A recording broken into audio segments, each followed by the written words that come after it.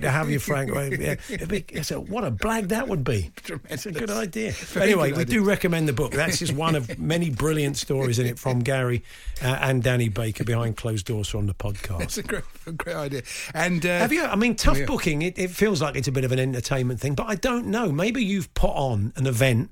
Maybe you've had a charity night or something like that, and you've had that kind of round table. You've been tasked with getting a speaker for your company's event. You've organised an event. So some of the hoops you had to jump through and the expectations of maybe the people you were working with were somewhat greater than could be realistically achieved. Let us know then in the old Sinatra envelope. Talksport.com/H&J. You can text to 81089. You can forget Barack Obama's speech to the bathroom industry.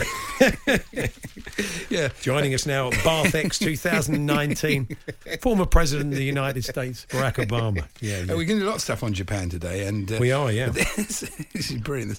In Britain, 700,000 trains reported late in the first 3 months of the year. It's not exactly Japanese bullet trains, is it? I don't think it is. 1 second a year. I'll tell you who's coining it in this World Cup. Yeah, Eddie Jones. Ka-ching, Eddie Jones. He's doing a lot of... is he? Really? I'll talk you through some of his endorsement deals a little bit. I'm surprised he's going to have any time to coach the team. Of course not.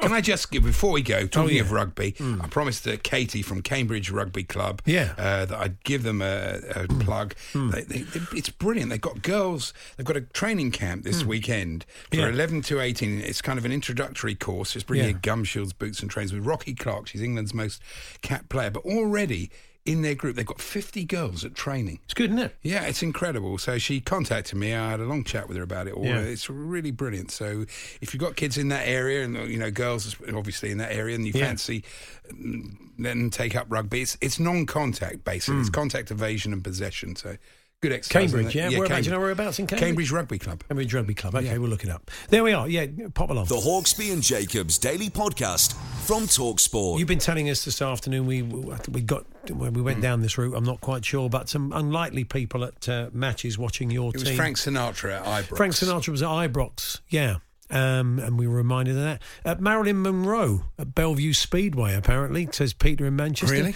She was in a white dress and was stood on the first bend and got covered in shale. No one wants to see that. Shale. No.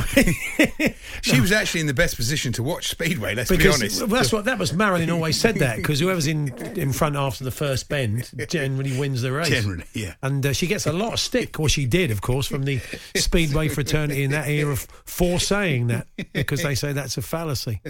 It's not. We watched it the other day. We like to test when Speedway's on. We like to test out the theory. Yeah. Sometimes you're right. Sometimes you're wrong. Generally, you're right. But it doesn't always happen. That's true. Kanye and the Kardashians never miss a Newport County game, says Mike. They have chips. That's not true. Chips with cheese and gravy after the match. That's not true.